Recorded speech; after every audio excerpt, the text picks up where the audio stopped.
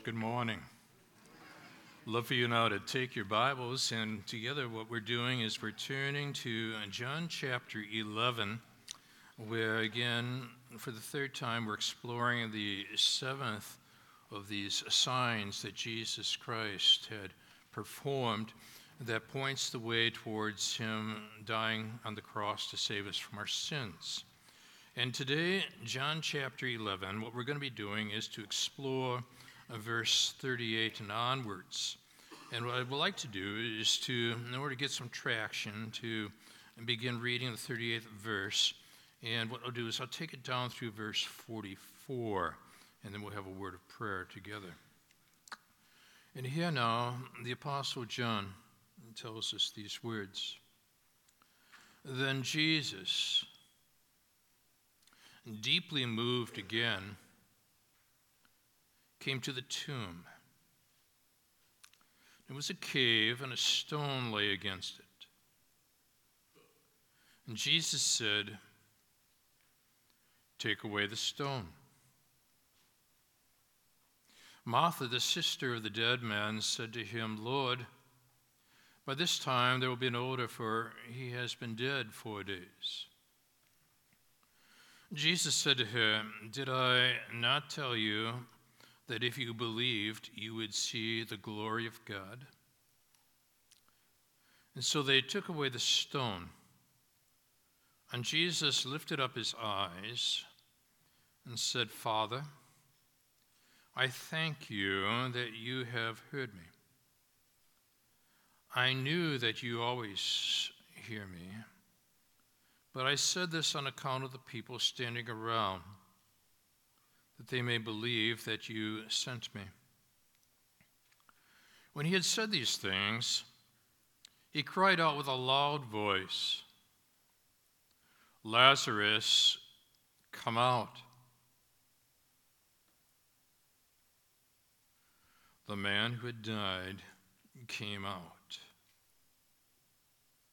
His hands, feet, bound with linen strips, his face wrapped with a cloth.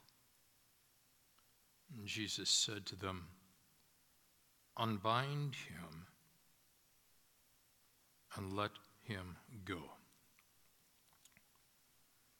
So what this is going to do is that it's going to create a momentum towards Jesus Christ work in the last 7 days leading to his death and then his resurrection. And so we want to explore these verses together, and to do it, we're going to look to our Lord in prayer. Now, Father, coming before you is people who have been introduced to your saving grace. Thanking you, Father, for those watching online at this point and in the days to come, as they perhaps gather friends, loved ones around the screen to be able to process what your word says. I pray that in unmistakable terms, if there are those that do not know Jesus Christ as Lord and Savior, that they will put faith and trust exclusively in Christ and Christ alone for salvation, which is what we're praying in each of the services here today as well. Now, Father, what we want to do is to realize we are entering into the cosmic throne room.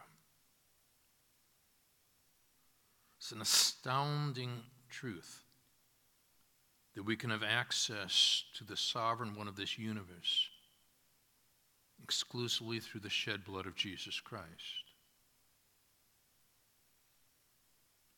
And we never want to take that for granted. Never. We want to stir our hearts, grip us, overwhelm us with a sense that corporate worship gives us the opportunity to have a foretaste of what's to come. So, Father, as we explore your word together, we're asking that you would warm these hearts, engage these minds, and shape these wills. As again, our Father, we've come here to see Jesus, him only, praying these things to again now in Jesus' name. Amen. Join me as we head to the West Bank of Israel. And what we want to do is to take just a moment in this rather precarious setting. And many of the people there are aligned with Hamas, to be able to understand a little better of what has transpired at this tomb, the tomb of Lazarus. As you look at the screen, what grips your attention right away in black and white format. This is not an easy path to get to. The rock, the stone, and the slopes. This is the setting by which Jesus and his followers have made their way, Martha in particular, to the place where this extraordinary miracle is about to occur. Now, if we allow the archaeologist David Hyman to be able to take us down into the tomb, this is what you and I might be able to see together. That as we look down within, we can see that here is typically the place on the floor where the deceased would be laid, wrapped in cloths. Notice that there are various crevices, settings to lay things, all of which we'll get to in just a few moments. Notice the pathway, the steps that lead you downward into the place where the deceased will be laid. So this is the presumed tomb of Lazarus. It's in a highly Muslim area today, and you've got to take a roundabout to be able to get your way there, but it can be done. This is the setting in which we will find that Jesus Christ, as he approached the tomb, Jesus wept, according to prior verses. And the question right away, as you explore these verses with me, is this: but why would Jesus weep? After all, momentarily he's going to raise Lazarus from the grave. My argument runs along this line. Jesus Christ wept not because Lazarus died. He wept because he would have to raise Lazarus back to life, where once again Lazarus would face illness, suffering, hardships, to do it again. The difference between Lazarus' resurrection and Jesus' resurrection is this: Lazarus was raised to die. Jesus was raised to live. But we're getting ahead of the story, aren't we? What we want to do at this point is to understand that Jesus Christ, prior to even weeping, had gone out of his way to make abundantly clear that in his great I am statement, he would say, I am the resurrection and the life to Martha, and challenge her to believe in him, which is the challenge for you and for me today as well. If we put our faith and trust in Jesus Christ as our Lord and Savior, we too shall have life. So what I want to do now, as we explore these verses together, is to draw two significant perspectives found in these verses to help us to unlock this challenge that Jesus had uttered with regard to the fact that he is, in fact, the one who has resurrection power. And so the first perspective comes out of 38 down through 44, and we're going to pen it like this, if you will.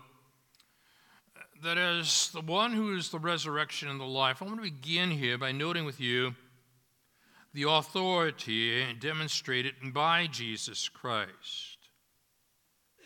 Now, Jesus came deep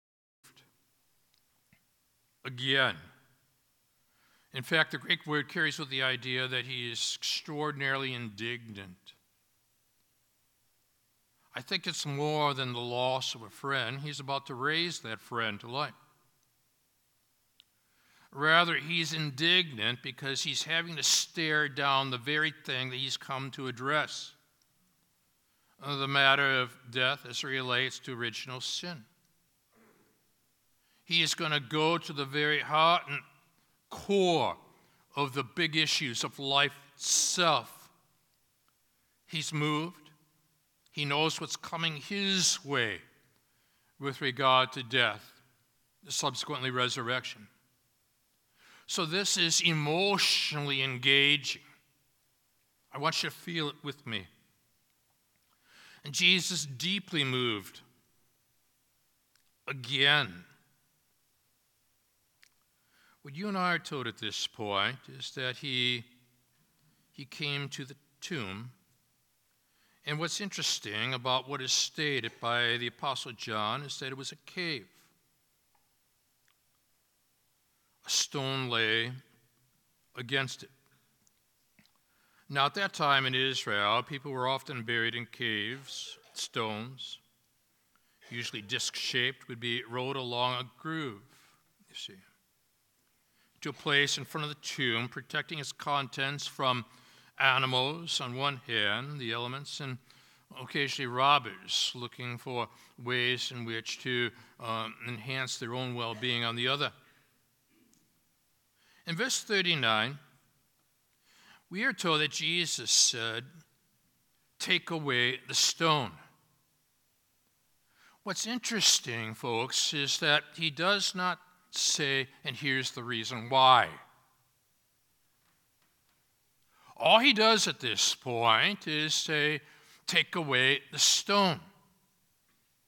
You don't do that easily. It's been rolled into place.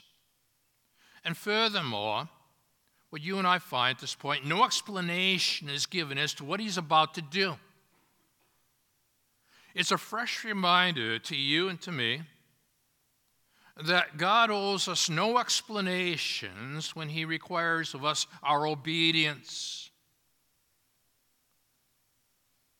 As a matter of fact, obedience becomes the test of our faith. Am I willing to do what God has called me to do before I know what it is that God is about to do?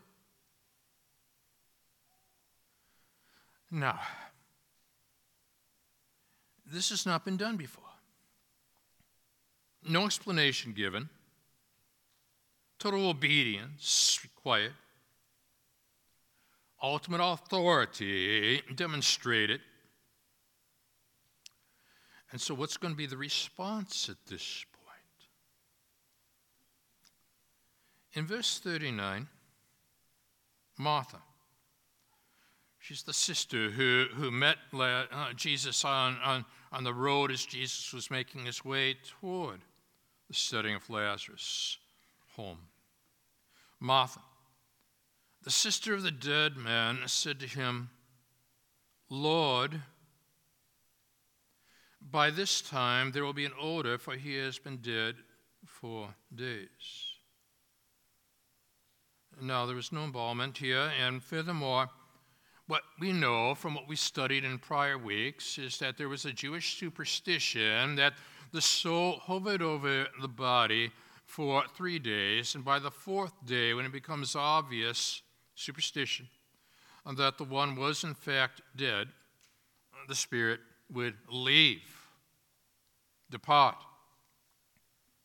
What Jesus is doing is demonstrating cultural awareness as to the mindset of so many people at that point. He had delayed his arrival until there would be an unmistakable sense that, in fact, Lazarus is dead. Had he come any point sooner, he being one viewed as the one who healed the sick, this would be viewed by the population regarding him as evidence of resuscitation, but not resurrection. But by waiting until culturally they had this viewpoint that by the 4th day there is clear, unmistakable evidence of death, he would be able to say this is more than resuscitation of the ill. This is resurrection of the dead. setting in motion then everything pertaining to his own death and resurrection.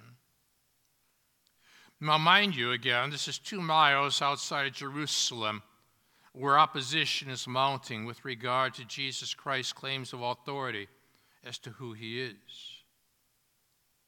He's about to demonstrate his own authority in keeping with his claim to be the resurrection and the life.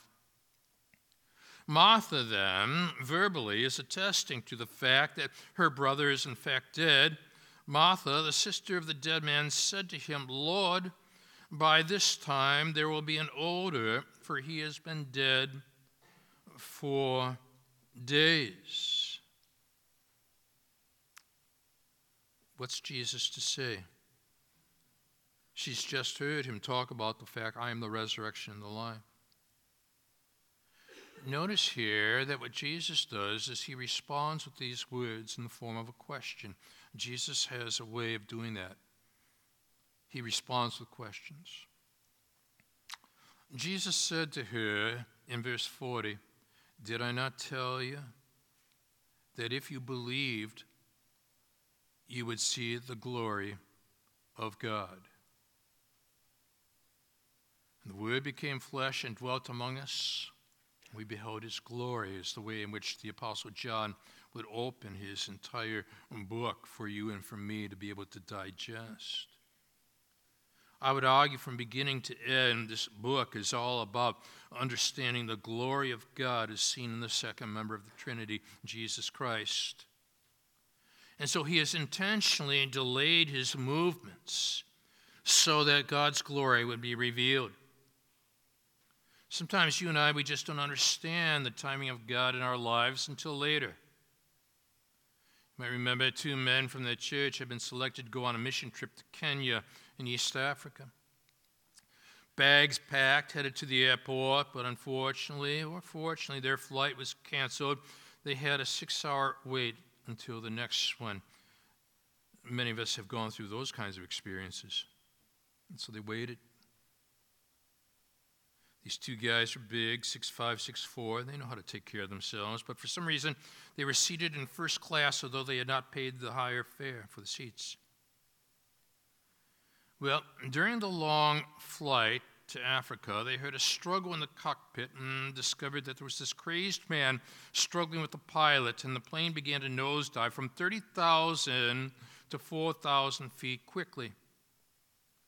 But you see, these 2 big guys on a mission trip rushed forward, got this fellow under control. And later, they looked at each other and they agreed, God's delays are not always God's denials. There are times where God is going to intentionally delay involvement in the situation you consider to be dire, so that there will be unmistakable evidence that it is God who gets the glory and no one else. And so now you look at your own personal experience and you're saying, now, where am I at in relationship to intervention matters? And so here we find that Jesus has reached a point, now he has come upon the scene, allowing for the spices that would have been used to delay the stench to no longer be effective, where even Martha now, who would most likely have wrapped her own brother in that tomb, Martha would say out loud and articulate for others to hear, "He's dead." But getting ahead. Now, what you want to do here is to pull together what is said about Jesus. And they beheld his glory in the opening chapter with what's about to take place when they are going to behold his glory in the 11th chapter. Bearing in mind that the Gospel of John is divided in 2 parts, and the second part, beginning with verse 12 onward, simply deals with the last 7 days of Christ's earthly ministry. That's how much John wants to devote into just 1 week of time. This is significant. And so you pick it up here in verse 41. They took away the stone. Now notice that this is very similar to the way in which Jesus will utilize his disciples in the feeding of the 5,000. He wanted them to be what I'll call tactily involved, hands-on involvement, to be able to, in tangible ways, to understand the glory of God as being revealed in the miraculous realm. God will put us in hands-on situations in order for us to be able to understand God's involved in this. They took away the stone. He still hasn't told them what he's about to do. It's like Jesus, you know. He's not only delayed his involvement, he's delayed his words. He's not going to speak prematurely. Jesus lifted his eyes. He lifted up his eyes, and he says this, Father, I thank you that you have heard me. Past tense. It's as if he's saying, good is done. He's communicating to the first member of the Trinity the certainty of what will be given as a right to the second member of the Trinity to raise Lazarus from the grave. Now, he's feeding off that question posed to Martha, did I not tell you that if you believed, you would see the glory of God? And now she's probably grappling with her faith as she watches this one who is still not giving explanation. Jesus lifted up his eyes. He's praying out loud, Father, which is an extraordinary thing in that Jewish culture because that is not how the Jew would approach the sovereign one of the universe, with the opening word Father. Yet that is exactly how Jesus Christ would begin and end his prayers on the cross. Father, forgive them, for they know not what they do. Father, into thy hands I commit my spirit. He bookended, if you will, the beginning and ending statements and experiences on the cross with this emphasis upon his relationship to the Father. Do you feel the intimacy here?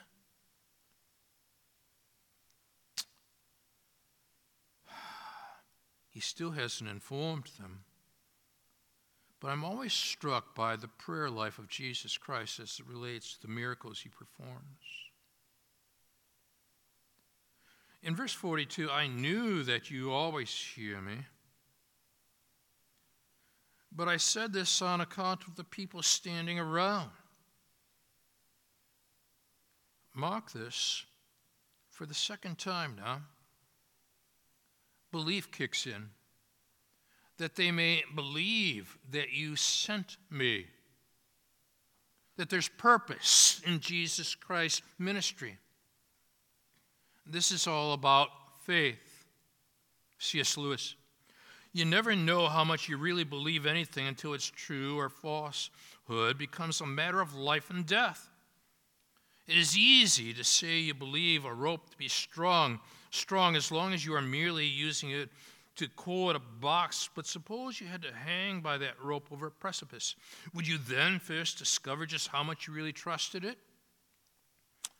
Or to put it another way, and very experientially, there's Ken Davis.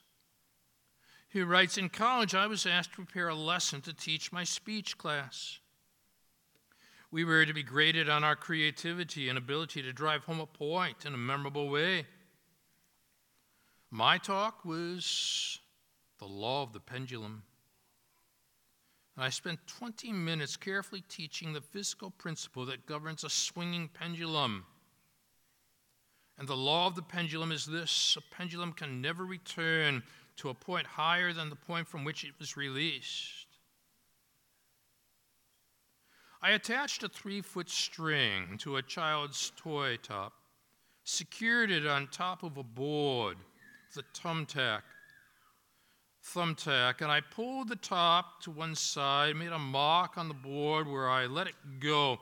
The class was watching, and each time it swung back, I made a new mark. It took less than a minute for the top to complete its swinging, come back to rest. And when I finished the demonstration, the markings on the board proved my thesis. Then I asked how many people in the room believed the law of the pendulum. It was true, and all my classmates, including the professor, raised their hand. And the prof started to walk to the front of the room, thinking class over. Man, class just began.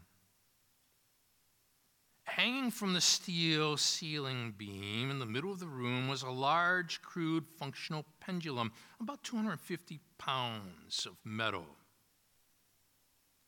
I invited the instructor, the teacher, the professor to climb up on a table, sit in a chair with the back of his head against a cement wall, and then I brought the 250 pounds of metal up to his nose.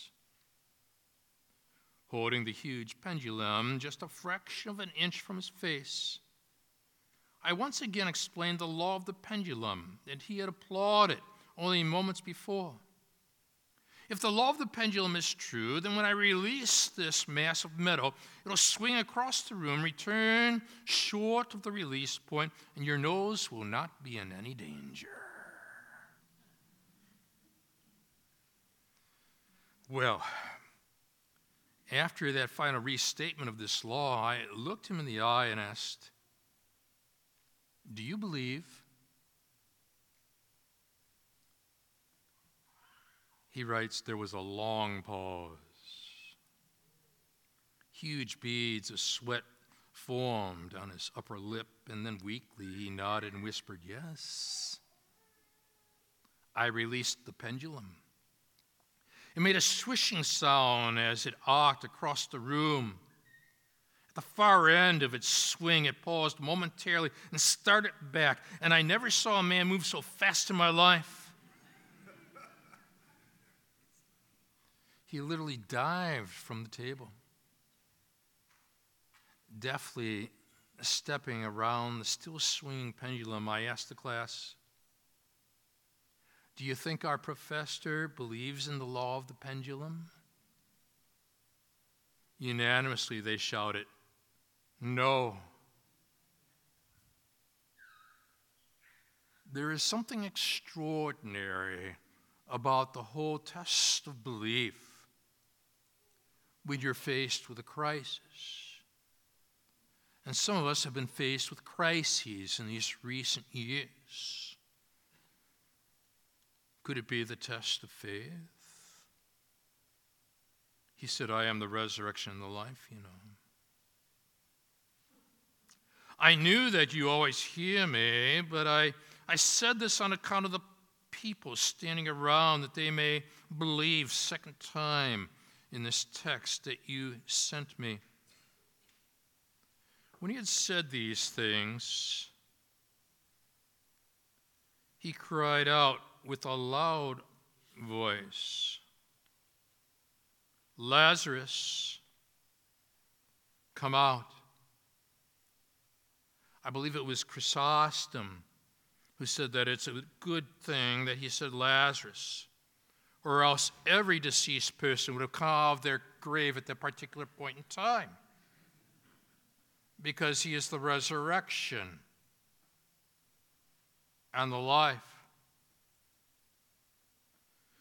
Now, the man who had died, came out, his hands and feet bound with linen stripes, and his face wrapped with a cloth. And Jesus said to them, you see how he's involved them functionally, like he did with the disciples and the feeding of the 5,000. Unbind him. Let him go. What's Martha thinking at this point? She's the one that heard him say, I'm the resurrection and the life.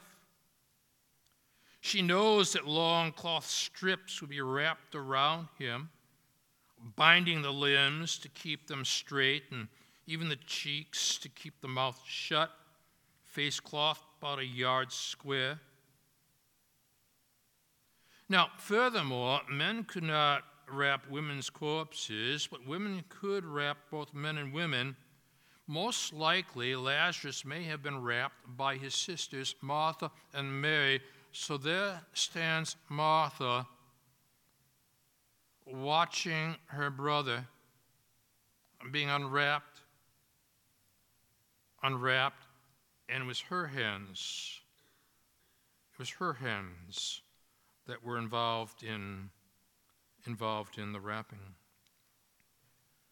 Tiger Woods, when he won a Masters tournament and had 4 majors under his belt in the golf world, was watching carefully. In an interview after one of his victories, he was asked what he would say if Bobby Jones walked in the room. Jones was the one who had founded the Augusta National Golf in 1932, died in 71. Tiger Woods thought for a moment and then responded to the news reporters, quote, "I would ask how he came back. Because if I go out, and Tiger, you will go out, all I want to know is how to come back." This is a stunning moment. Lazarus, come out. Personal, authoritative, authority being demonstrated, face wrapped with a cloth. So now Jesus functionally engages those around him so that they are witnesses of what is occurring here.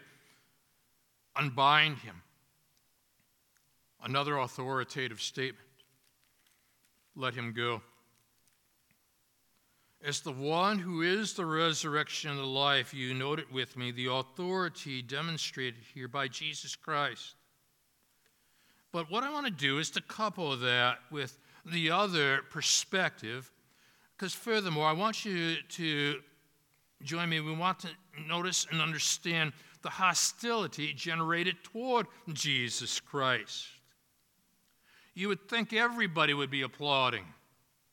But the reality is we live in a sinful, fallen world, and you're going to get a mixed response to the claims regarding the one who is the resurrection and the life, even when he offers visual demonstration. And so the chief priests, the Pharisees, are going to be notified. In verse 45, many of the Jews, therefore, who had come with Mary, and they had traveled probably the 2 miles from Jerusalem into this suburb known as Bethany, seen what he did, and mocked this, because now for the 3rd time in this text, believed. In the crisis moment, they are able to be firsthand witnesses to the fact that this one is, in fact, the one who is the resurrection and the life. They believed. But true to form, this is life, this is humanity, this is our sinful world, but of 46. Some of them went to the Pharisees. Now, the Pharisees, we have to understand, believe in resurrection. It was the Sadducees that did not in that time period. They went to the Pharisees and told them what Jesus had done. What to do. And so the chief priests and the Pharisees gathered the council. I find this extraordinarily interesting at this point, because now you've got the opponents to Jesus Christ saying, what? This man performs many signs. Now we've got even the opponents referring to this as a matter of a sign.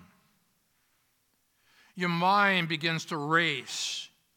You think about such passages as the setting in John chapter 2 of verse 11, the turning water into wine. John tells us that this was the first of his signs that Jesus did at Cana in Galilee. Why? Manifested his glory.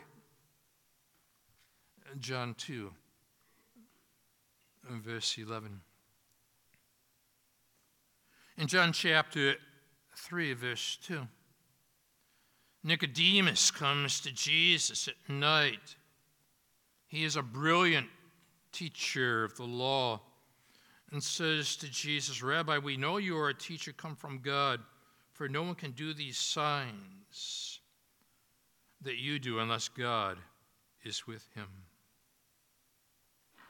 Herod, when Herod saw Jesus, he was glad in Luke 23:8. For he had long desired to see him because he had heard about him, and he was hoping to see some signs done by him. But you see, Jesus is not some kind of religious performer.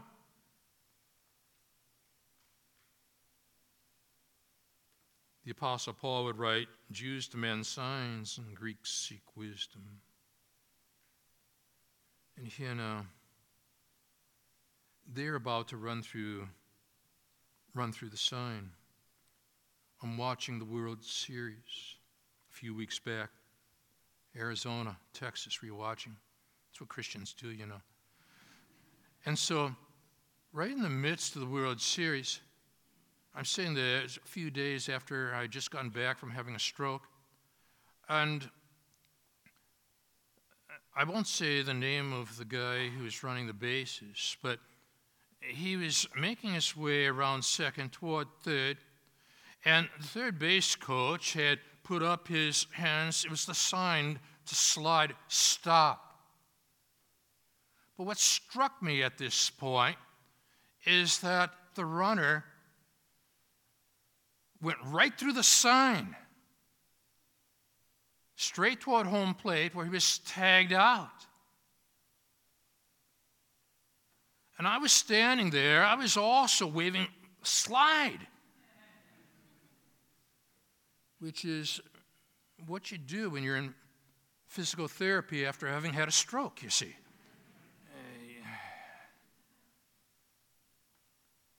And so, if we let him go on like this, everyone will believe in him. They're going to run right through the sign. And the Romans will come and take away both our place and our nation. I mean, they're self-absorbed, not Christ-absorbed, but one. One of them, Caiaphas. Now, what we've got to understand about Caiaphas is that he's the high priest. He was in position for 18 years, but he was of the Sadducee group and did not believe in resurrection. He was put in place by Roman authorities. This is a clash of authority. He's concerned politically. Caiaphas, who was high priest that year, said to them, you know nothing at all, nor do you understand that it is better for you that one man should die for the people, not that the whole nation should perish. Oh, Caiaphas, you're speaking beyond what you even fully realize, because John in 51 says he did not say this of his own accord, but being high priest that year, he prophesied that Jesus would die for the nation. Substitutionary atonement. God, in his sovereignty, was using a religious unbeliever to prophesy. This is astounding stuff. And not for the nation only, but to gather into one the children of God, speaking of the end times, who are scattered abroad. And so what I want you to be able to see here with me in verse 53 is that from that day on, they made plans to put him to death. The one who has authority over death, they're going to try to put to death. Do you capture the irony now in all of this? This is astounding stuff. Join me. Let's go to Caiaphas' home for a second. We're on an Israeli tour. Make our way to the house of Caiaphas, I've walked this road.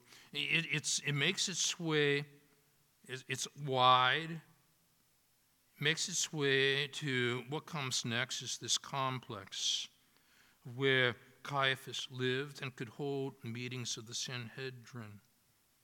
It would be the place where Jesus Christ would eventually stand before him, where once again Caiaphas, who would be a disbeliever in ideas of resurrection, would stand before the one who says, I am the resurrection and the life. But back to this text. You're up to verse 54 at this point, because now here you have Jesus.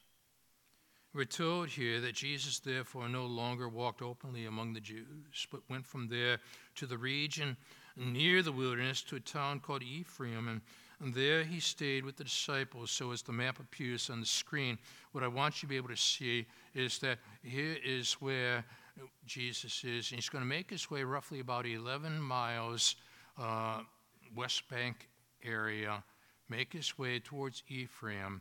And there he's going to invest time with his disciples, most likely applying the principles of I am the resurrection and the life as to what Lazarus has just experienced, to what Jesus is about to experience, so that they are well prepped for what is about to occur in the next 7 days.